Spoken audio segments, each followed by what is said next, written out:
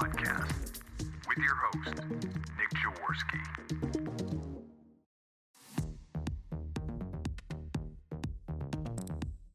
We bring you the business of recovery because those struggling with addiction need you to be here tomorrow as well as today.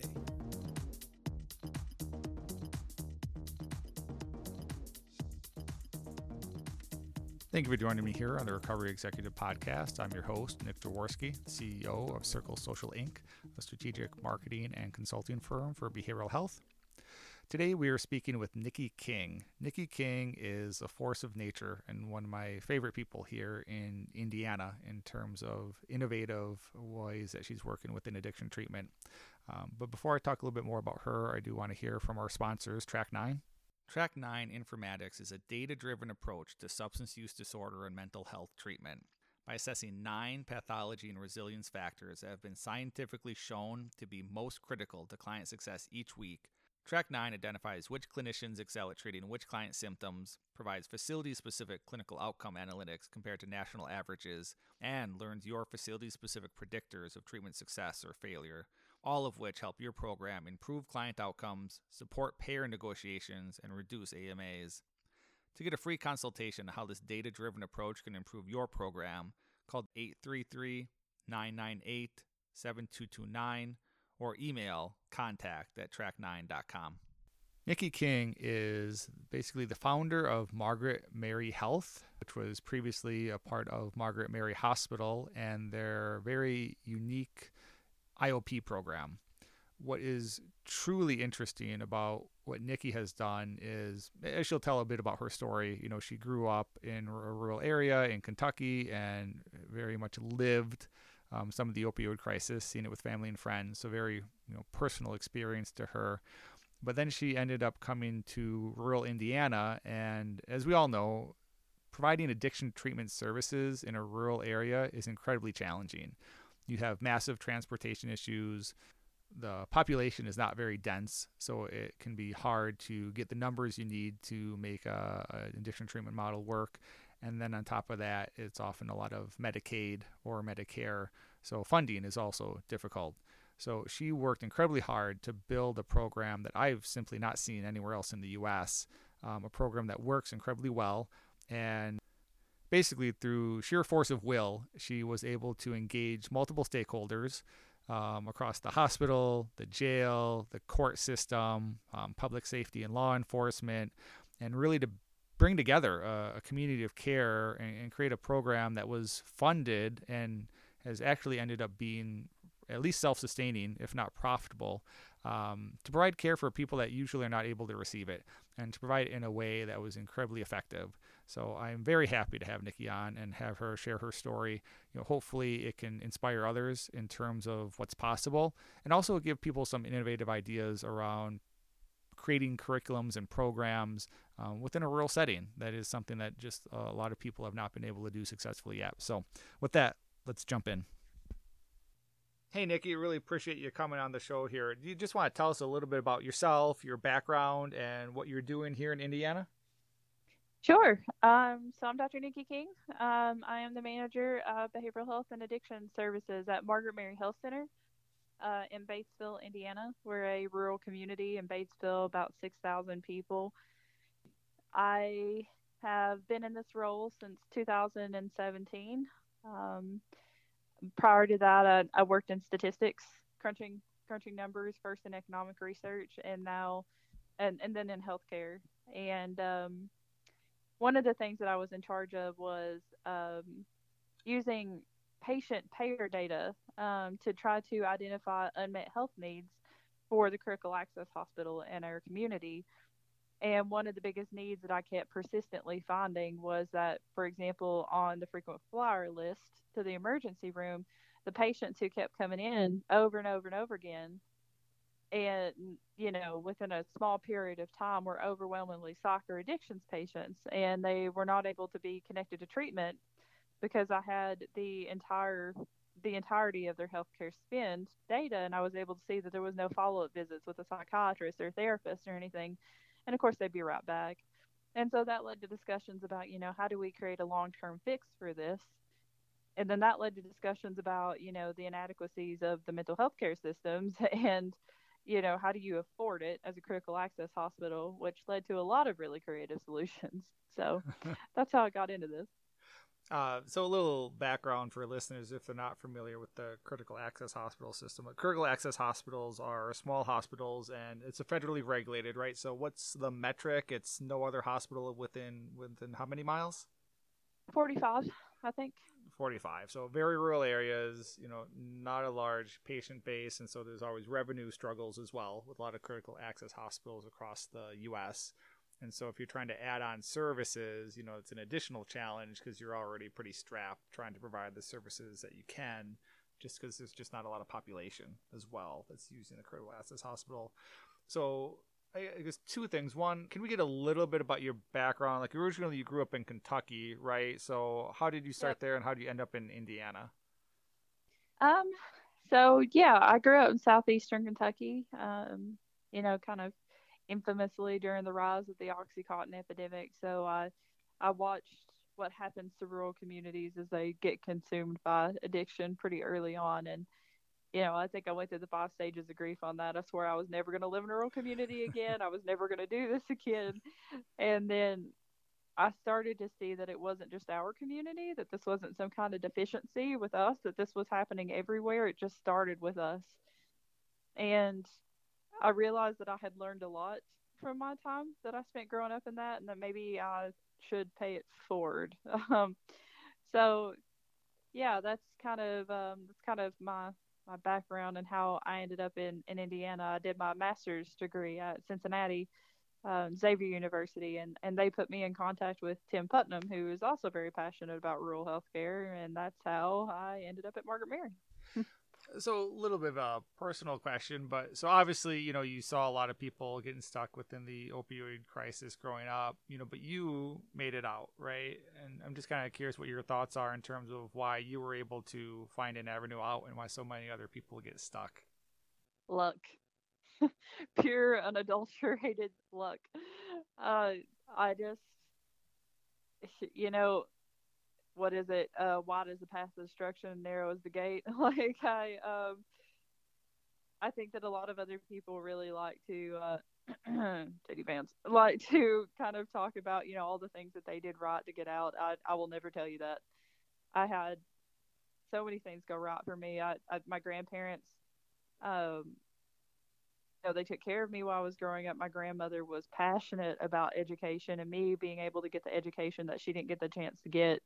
From the time I was old enough to talk, all she told me was get out, go experience the world, come back if you want to, but get an education, be able to do whatever you want to do. And so I had that burned into my brain. Unfortunately, my grandmother passed away while I was still young enough to think she knew everything. So that really got ingrained in my mind. I had teachers to step up time and time again. They, I got labeled a smart kid, and so they would cut me a break so I could have a job and turn my homework in late because they knew I was good for it. Breaks that they wouldn't cut other kids that, maybe weren't as good as students. And then when I got to college, time and time again, I had professors step up and take a special interest in me and coach me along. And, I my first year of college, it was actually really funny. I went to go sign up for classes at the University of Kentucky, and basically nobody from where I'm from goes to the University of Kentucky right out of high school, maybe one or two. But the vast majority of them come home within a year or so. Okay. But I went to go sign up for classes, and they signed me up for 21 hours of honors classes. And I remember the person signing me up saying, well, just try some of these, see which ones you like, and drop the rest. And that made sense to them, but nobody in my family had ever been to college. So I was like, I'm not going to drop a class. Like in high school, if you drop a class, that means you're failing, right? So I actually tried to do all 21 hours, and I almost went insane.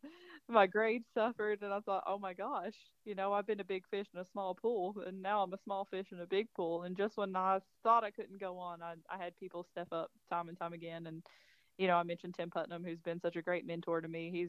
He's drugged me up behind him every step of the way. And so luck. That's it. That's all. Well, I appreciate you sharing that. So you've got a pretty deep personal connection, and then you've obviously got a lot of experience that you've built up here. So, we met a couple of years ago. I think I was down there pre-COVID, right? But you've got an amazing program. It started off really small, but you're growing it now, and we'll get into that. But I just want you to talk a little bit about this first program that you started, how it got started, how you got the funding for it. So a little bit first of what is it, right? And then can you tell us how it got started and what the funding model was? So after I crunched all that data, we determined that we had a serious problem with being underserved in mental health and addictions. The question then becomes, how do you address it, particularly in an environment with limited resources?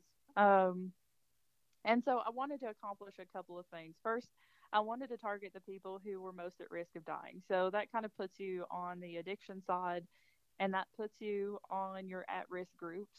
So you're recently incarcerated, you're homeless, et cetera, et cetera. And so I really wanted to reach that group. The problem is that group is incredibly and notoriously difficult to engage in treatment.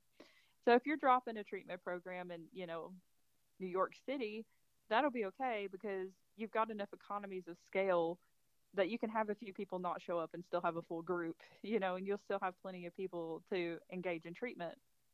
The problem with trying to offer that level of treatment in a rural community is that a lot of times those people are not in a stable enough life position to really hold with their treatment and to really make good, healthy decisions for themselves at that point. And so the problem, though, is that if they don't show up to treatment, you've spent so much on overhead doing prior authorizations, doing the scheduling, the registration, getting them in the group, only to have them come one time and not show up. And then you don't know how long you need to save that spot for them if they're going to come back. Because if you discharge them and then they come back, you got to do all that paperwork again. And of course, the overhead is what kills you when you're operating on a razor thin margin.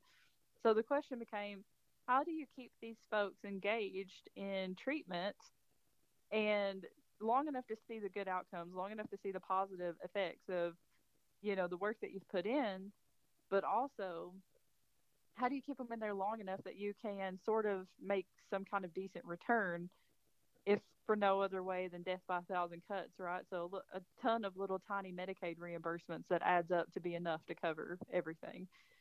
So then when you start talking about how do you engage a population that is previously unengageable, you need to kind of go for the barriers. So a lot of the barriers, for example, food insecurity, housing insecurities, et cetera, requires partnerships, but also there's a motivation factor. A lot of folks who are in early recovery, their brain is not in a good place to make healthy decisions and to think rationally about whether or not they need to be in group. Also, group therapy or any intensive therapy for that matter is not always fun. If you're doing it right, it should be a lot of work.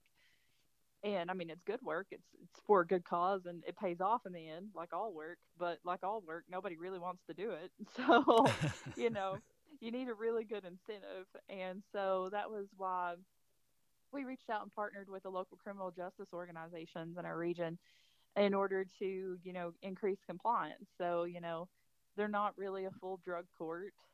Fortunately, those are not widely popular in Indiana.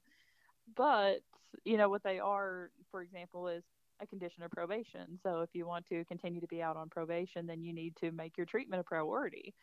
And so a lot of times that's the only shove people in early recovery need. And then once you get them over the hump of that first month or something, they're in a much better headspace to be able to continue to make, good decisions on their own.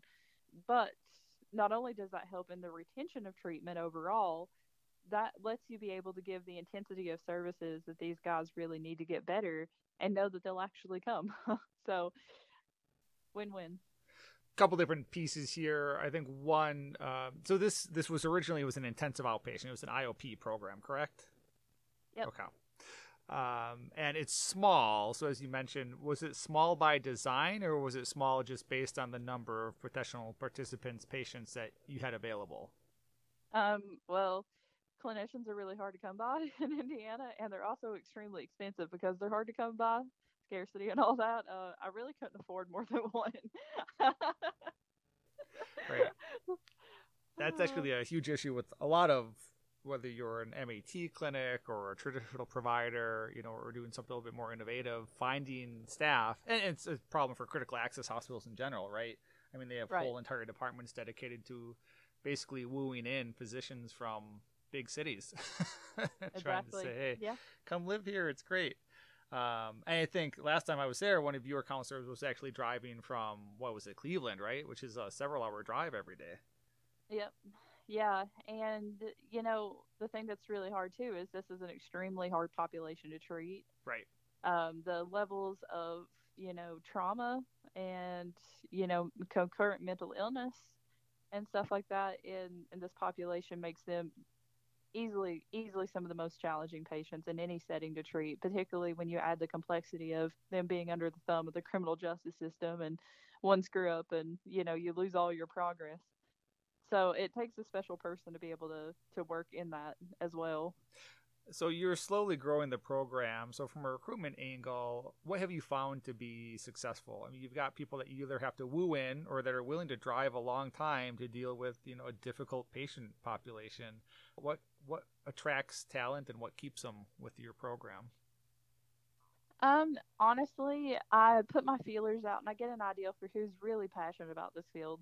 I mean, some people became social workers because they couldn't hack into business school. Those are a minority. The vast majority of people who become social workers are because they're really passionate about the work they do and they really want to make a difference. Then then they get kind of put into the grind of the corporate healthcare system where this is the position. This is the way this position's always been. You will function within the confines of this position or you won't have a job, and it just kind of slowly grinds the love of their position out of them. But if you can get them and you can really get them engaged and really get them talking, what would this look like? I always tell everyone the same thing. Build me your Disneyland program for whatever patient population that you're passionate about. Build me what the perfect program would look like, and then let me work backwards from there and see how much of that I can put together, either through strategic partnerships, from people in the community, or grant funding, or different things like that. Whatever weird hook and crook avenue I can come up with, and I get real creative sometimes. Let me figure out how do we offer every single piece of this in a way that is financially sustainable, and you kind of give them control over their destiny, and then they kind of start to see a future where healthcare can be patient centered instead of just a 9 to 5 grind. Yeah. And then the other challenge is not just attraction, but retention, right? And that burnout, like you talked about, is a big issue. So in many programs, there can be a very high caseload. That's not the case with your program. But like you said, it is, sometimes a difficult group of people to work with. So what have you found in terms of just self-care and even kind of a rah around retaining quality clinicians and therapists? Well, honestly, I think even what I mentioned before, giving them control over their own fate. So it's like, okay, you've got to at least meet this kind of minimum criteria for us to break even. However, you can meet that however you want. So I give them total flexibility on that. I let them, have a lot of control over their hours. And, I think a lot of people are like, huh? But for example, I prefer to treat our providers like adults. If you've got a kid and they need to go to the dentist, I would rather you come in late another day and make up those hours and not take PTO. Because, if you take PTO for things like that, then you're not going to have PTO for your vacation. And then you're going to get burnt out and you're going to get tired. Everyone gets sick of their job eventually if you can't get a break from it. And, as long as it comes out good in the end, I don't care if you see a patient at 9 o'clock at night. Sometimes that's better. You know what I mean? So I've had providers come in on Sundays and make up hours during the week and different things like that when they've had stuff to do. Or sometimes, the providers are just like, I just need a break. Like, okay. And, let them flex their hours to try and kind of meet that as long as they stay within the guidelines. And I think that's been really effective for providers who have high volume. One thing that I really love doing in the addiction sphere is really getting creative with the use of the peer recovery coach. I think that those kinds of team members and their role in healthcare has not really been super well defined, which I think is both nerve wracking and leaves a lot of potential for creativity. One thing that I've really enjoyed is mimicking a team care model with them. So teaching them the ins and outs of clinical documentation and using them to help augment the documentation for the providers so that the providers spend less time documenting. A good peer recovery coach won't run you all that much money. I think $12 to $25 or something like that's the pay range. not nearly what you pay for a good provider. But if they're, helping with the documentation and helping drop charges and helping with compliance and things like that, under, of course, the supervision of the clinician who's right there, just like an MA would do for a doctor, then you can squeeze way more volume out. Like a primary care physician with no MA might see 8 to 12 patients a day. A primary care physician in a team care model using an MA to help with the documentation will easily see 20 to 30. Hmm. And it's no different in the mental health arena. That's really good advice. So, all right. So let's go back to the patient and the program model. So you talked about some of the challenge that patients have, right? We're in a rural area. You have a large lack of access to transport or reliable transportation, right? Yep. And some people are having to travel 15, 20 miles. So on top of the challenges you have around addiction and levels of motivation, you've got these transport issues and these also monetary issues, right? It's expensive to travel. It's expensive to pay for gas, and that's hard for a lot of patients. So you created a unique program or collaboration with basically the jail, right? Yep. So can you just explain how that played out? How did you first form that relationship? Were there challenges, getting people on board? And then what does it look like now? Yeah. So, when folks are on probation, they have to show up anyway for, drug screens and to meet with their probation officer. So we just started providing treatment at that same location so that they could kind of get it all done in one spot. So that was one way that we kind of helped with transportation.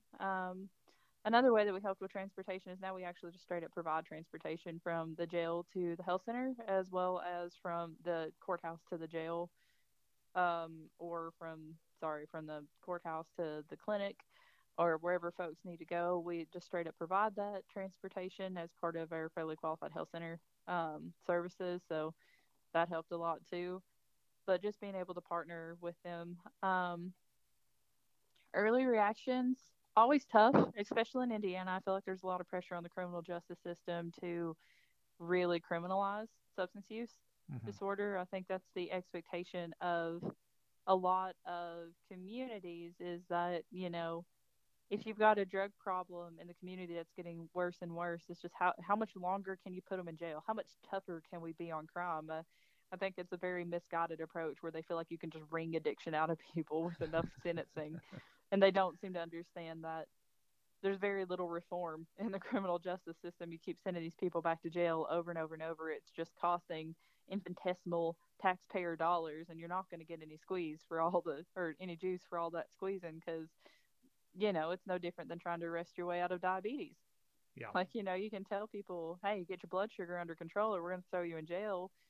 Maybe they got, some diabetes where, maybe they can lose weight or make healthier choices and they won't need the insulin anymore. Maybe that'll work for small minority of the population, but the vast majority of them are going to need insulin. You're not going to arrest them past that point. So, trying to get the community to understand that and to align incentives so that, the criminal justice system doesn't look like they're just, being lax or being lazy or letting people fall through the cracks. And the general public understands that this is part of their job. It's their criminal justice system exists in theory to remedy crime.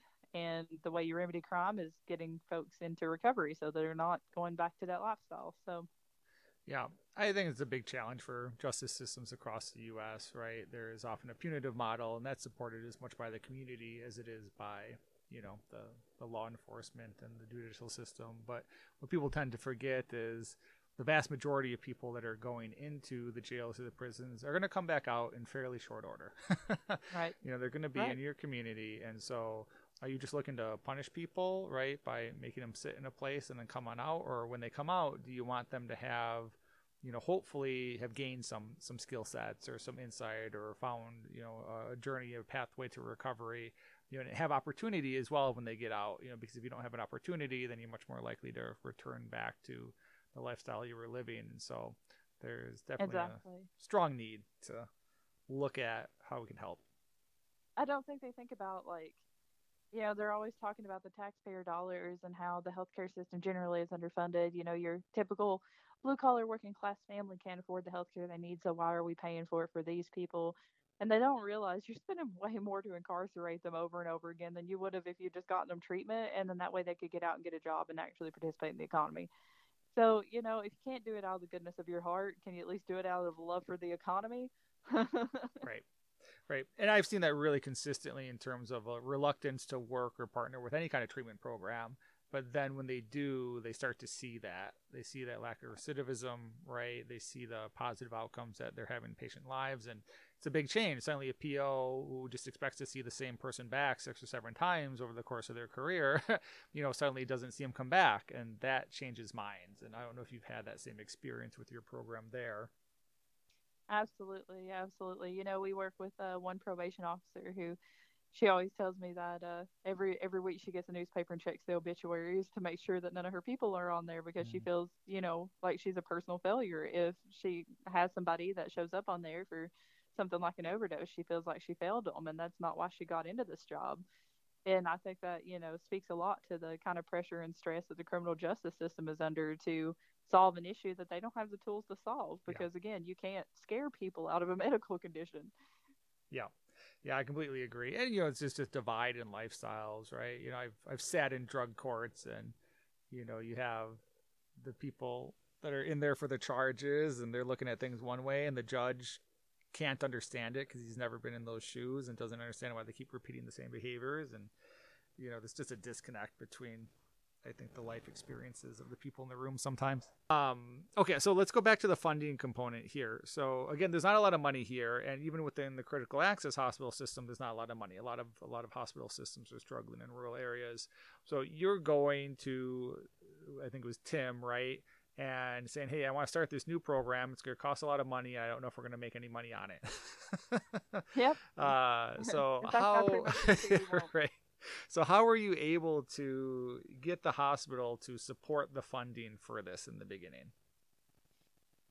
I think it was hard. Margaret Mary Hospital at the time, we've spun off into the health center now, but their mission is to improve the health of their communities, and our community health needs assessment was persistently showing substance abuse and mental health as their top needs.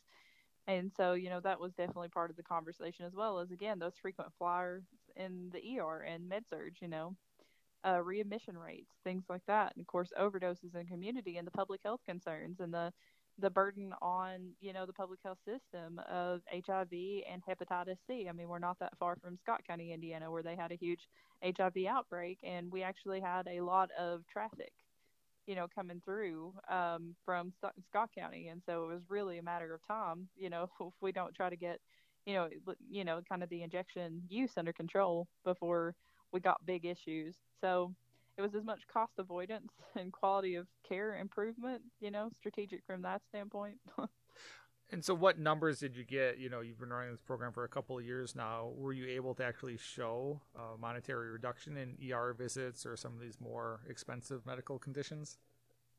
Yeah, so I have some data to that that I actually compiled for my doctoral dissertation. It's a little bit hard to prove causation, but there definitely is a correlation. I believe the last time I ran the data, and this is right off the cuff, but I believe it was something like $1,600 a year less in ER cost and something like a 40 to 60% improvement in primary care utilization versus ER utilization. And that was among the individuals that participated in your program, or are you kind of talking across the board? Okay, from your program. That makes sense. All right, and so talk to us a little bit about those outcomes. What kind of outcomes did you see? Because I know you started off, you obviously have a data background, right? What outcomes were you tracking, and what have you seen in terms of results? So we were looking at program retention because, again, as I mentioned before, attrition is one of the big challenges of any IOP, but it's an even bigger challenge in a rural community where there's a lot more barriers to care. So how many people actually stuck it out for the full 6 to 8 months, which is an extremely long IOP, but it's because we address a lot of things besides just mental health and substance use. And then I was tracking opioid overdose deaths, or any overdose deaths, actually, as well as, hepatitis C and HIV rates, how successful were we at getting those folks into treatment. I was tracking who left the program and why, what demographics were the most unsuccessful at remaining in treatment to completion. as well as tracking folks, within a year or 2 years after completing the program, how many of them recidivated. So how many of them ended up coming back with new charges in the state of Indiana. So those were some of the data points that we looked at. To date, we've only had one overdose death, and we've treated 120 probably patients at this point, which we're very proud of. Really, really stellar results. We really credit a lot of that to our program having a strong basis in trauma-informed care and really doing a lot to address childhood trauma, which is endemic in rural populations, especially in Indiana, and really the underlying cause of most substance use issues, at least in our experience.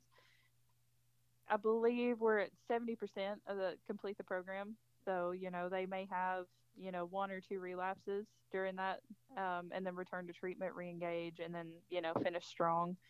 Right now, about 98% of them are employed within the first month of the program. We require them to maintain employment throughout the course of the program. So, paying taxes, everyone. And so, yeah, interestingly, one thing that kind of popped out of the data, which informed our newest program, is that the demographic of patients who were least likely to succeed were young parents with minor children, either in the home or in foster care or, some combination thereof. And so we really started to envision, why, for starters. I think there's a lot of reasons. I think there's a lot of guilt involved. I think, when folks develop substance use disorders, maybe their kids get taken away, they get put in foster care. It's really hard to build up self-esteem or self-worth in that person that helps them overcome their substance use issues when they blame themselves for ruining their children's lives. And I think that's really hard. I think a lot of them come from situations of multi-generational abuse and poverty, so they don't have great skills to parent their kids that they've just acquired naturally. So you kind of have to coach them through those sorts of things, as well as the fact that a lot of their kids are extremely high needs. Again, going back to the example of a kid who may have been put in foster care, now the kid themselves has a significant amount of trauma. And for anybody who does a lot with kids, traumatized kids act out in, challenging behaviors.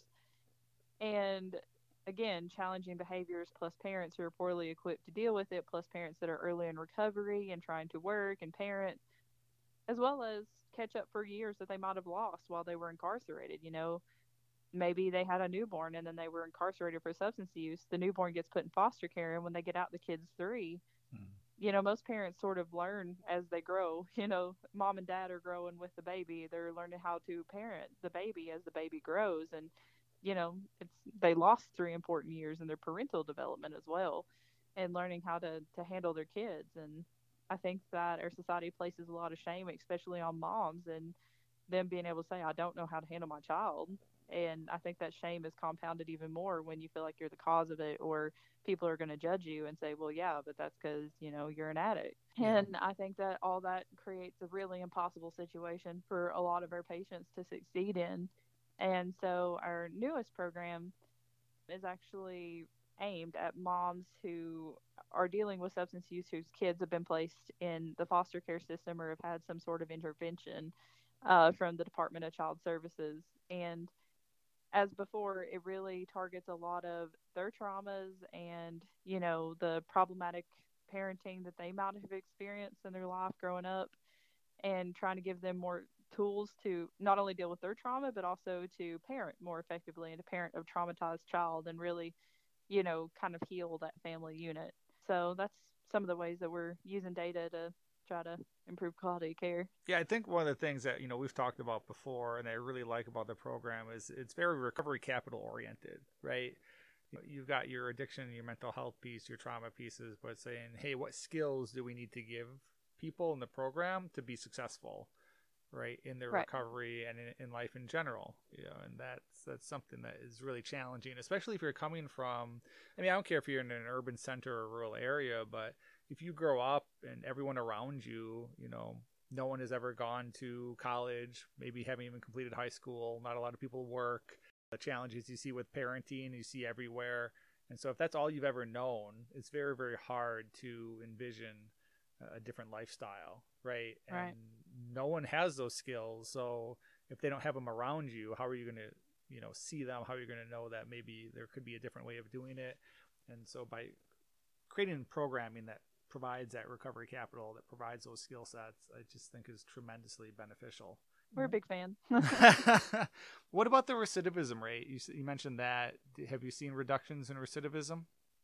So the last time I ran that data was March 1st of 2020. And at that point, we had only had one person recidivate and get a new charge for substance use. That said, our numbers took a freaking nosedive during COVID, so I don't even know what they are right now. I probably don't want to know. I haven't reran it since the pandemic started. Sure. We really saw a dramatic increase in relapses and recidivism and suicidality and overdoses.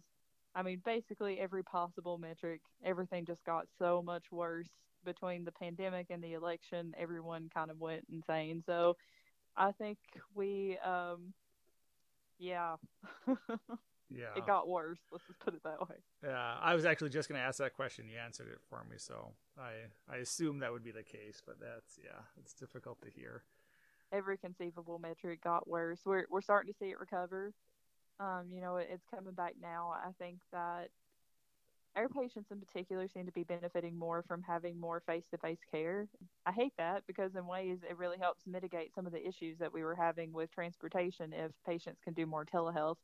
But I think for a group that is traditionally very isolated anyway, I think they really need that kind of social connection and, to kind of get out and about and things like that. I think is probably affecting their mental health very positively. So now that, our treatment programs are all coming back to in person, they've been doing better. Now with the Delta variant, we'll see how long that lasts.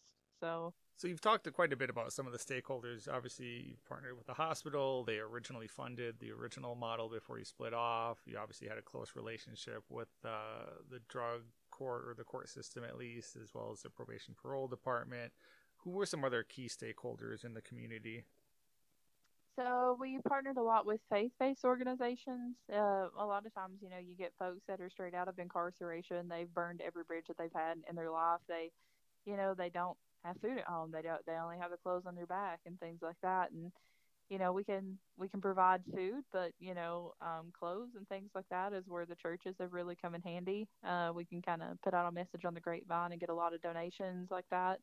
For the food, we actually partnered with our dietitians in a program that is aimed at giving cooking supplies, locally sourced produce, and cooking training to low-income families to help them figure out, ways that are realistic for them to prepare fresh fruits and vegetables.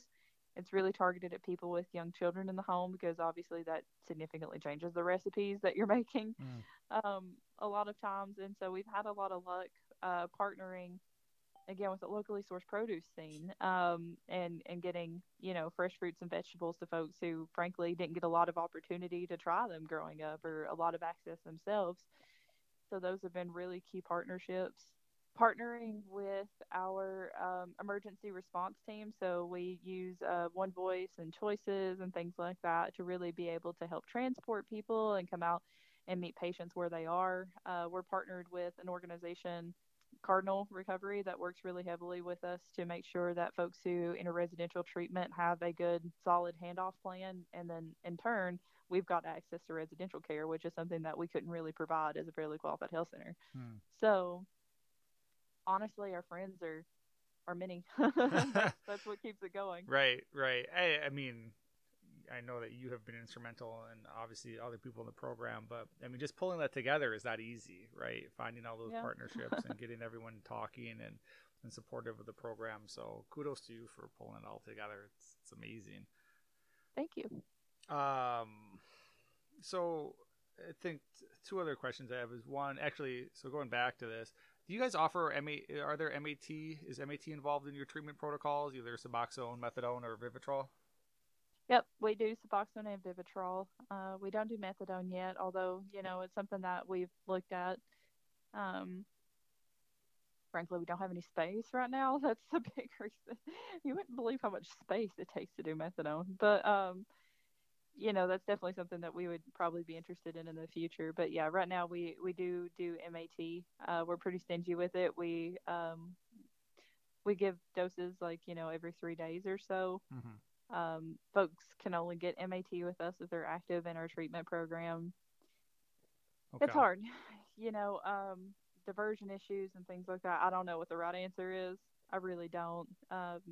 In one of our programs, Suboxone is one of the most preferred abuse substances, which I find interesting that everywhere I go, I hear people that say that Suboxone can't be abused, and I'm like, I got a whole room of people who beg to differ. And so it's hard at the same time. Would I rather them be abusing Suboxone than heroin? Absolutely. So, I don't know what the right answer is. I don't feel confident that we're doing it right. I don't feel confident that anyone is doing it right. But if anybody feels like they are, I would love for them to tell me how, because I just don't know how you err on the side of caution there. How do you do the right thing by the patient? It's hard. Yeah, and there's just there's no single path, right? I mean, that's the challenge. Is there's a certain Right. level of individualization, and certain things work for certain people, not for others. Going back to the funding component, so you said that you've separated out as your own organization now, and before that happened, you basically became self-sustaining, right? Yeah. So can you talk about that a little bit? I mean, this was mostly Medicaid funding, is that correct? Yep. So what did you have to do, or what did you find that was successful that allowed you to become self-sustaining, on Medicaid? Oh, sacrifice my soul to the devil. No, other than that, again, the big thing is keeping your providers, or in my case at the time, provider, very busy. You've got to keep, the no-show rates down, which again, partnering with Department of Child Services and probation really helps a lot with that.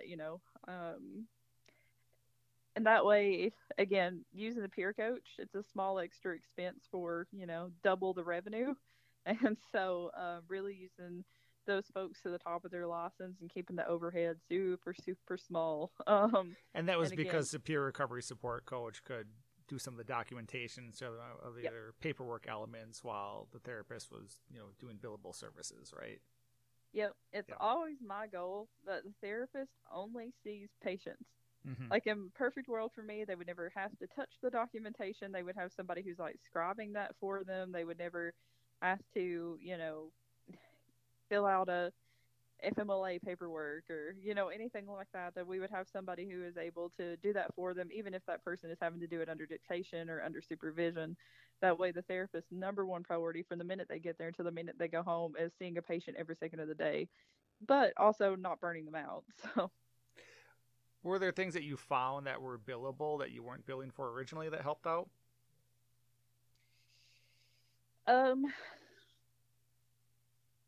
Not at the time. In retrospect, we were not really billing for peer support services, and those are billable in the state of Indiana, I believe. So I know that we've kind of looked at that now. Really watching when it makes sense to bill the IOP rate versus the group rate, because sometimes they're shockingly comparable. I think people think the IOP rate is just by default higher, but sometimes the group psychotherapy rate in different cases can actually work just as well. And there's not a ton of regulation on which one you bill when, other than the fact that, in order to bill the H0015 code, you have to have the 9 hours. Yeah, one thing is partial hospitalization. I don't see any way that a partial hospitalization program would be successful outside of having housing component with it. I think IOP is really pushing up against the bleeding edge on that as well. So, I mean, the PHP rates are pretty decent, but you'd be better off in bundling that in some kind of residential or sober living, I think. Sure. And then you talked about the cost reductions. Anything creative that you were able to do that you think helped from a cost reduction angle? Yeah, I mean, again, that's just kind of leaning on the partners, so that your case manager, for example, if you've got a patient who tells you that, they don't have any clothes, they don't have any food, that's when you reach out to your, maybe your church partners or whatever, and let them kind of get the stuff together, so your case manager is not running after all that and you're not buying their groceries. There's other programs to be able to kind of farm that work out to. Letting, the probation officers are wildly helpful in helping, with jobs and, helping people figure out how the transportation works and different things like that. And by really kind of embedding them into the treatment team, you can really use them to the top of your license. We've recently partnered with Rural Works to help with that as well. So now we actually meet with them each week as part of a staffing meeting, so that every single one of our patients goes through the Rural Works program, which teaches them how to, as well as Indiana Work One. It teaches them how to like fill out a resume and how to sit for an interview, gives them stipend for steel-toe boots, helps them figure out childcare, and then they're able to do all that. And your case manager / peer recovery coach doesn't have to do that, which means your peer recovery coach can focus on documentation. So just different things like that help cut costs and personnel. And I mean, really, we've ran the whole, the original IOP, we ran the whole thing with 2 people. Right. Yeah, exactly. So if you had to do it again, if you had to rebuild this program from scratch, what have you learned? Would you do anything differently, or would you make recommendations to other people maybe trying and replicate this model in a different state? I would absolutely recommend that to replicate it. One thing that I learned is we tried to launch it without psychiatry, largely because we couldn't afford psychiatry, but that was a mistake. This population is extremely acutely mentally ill in addition to substance use. I've heard tale of people who just have substance use without any kind of depression, anxiety, bipolar, whatever. In practice, I've never seen it. I've never seen it one time. If it exists, I don't believe it. It's like a unicorn or like Bigfoot. Theoretically, it's out there somewhere, but nobody's ever really proven it to me. So I think that it would be extremely difficult. And so, if you couldn't afford your own person in-house, that makes a lot of sense. But, seeing if you could partner with somebody who might have some access to that, or maybe get your claws in a really good primary care doctor who's really passionate about this population. There's a lot primary care can do to pitch in if they're willing. So even from the psych end? Yeah, because, I mean, frankly, the only med that we really see written to this population that I don't see primary care write on the regular is lithium for bipolar disorder. And the thing is I know primary care doctors who write lithium, not a ton, but there are some who go back and get extra training in psych to add that one medication.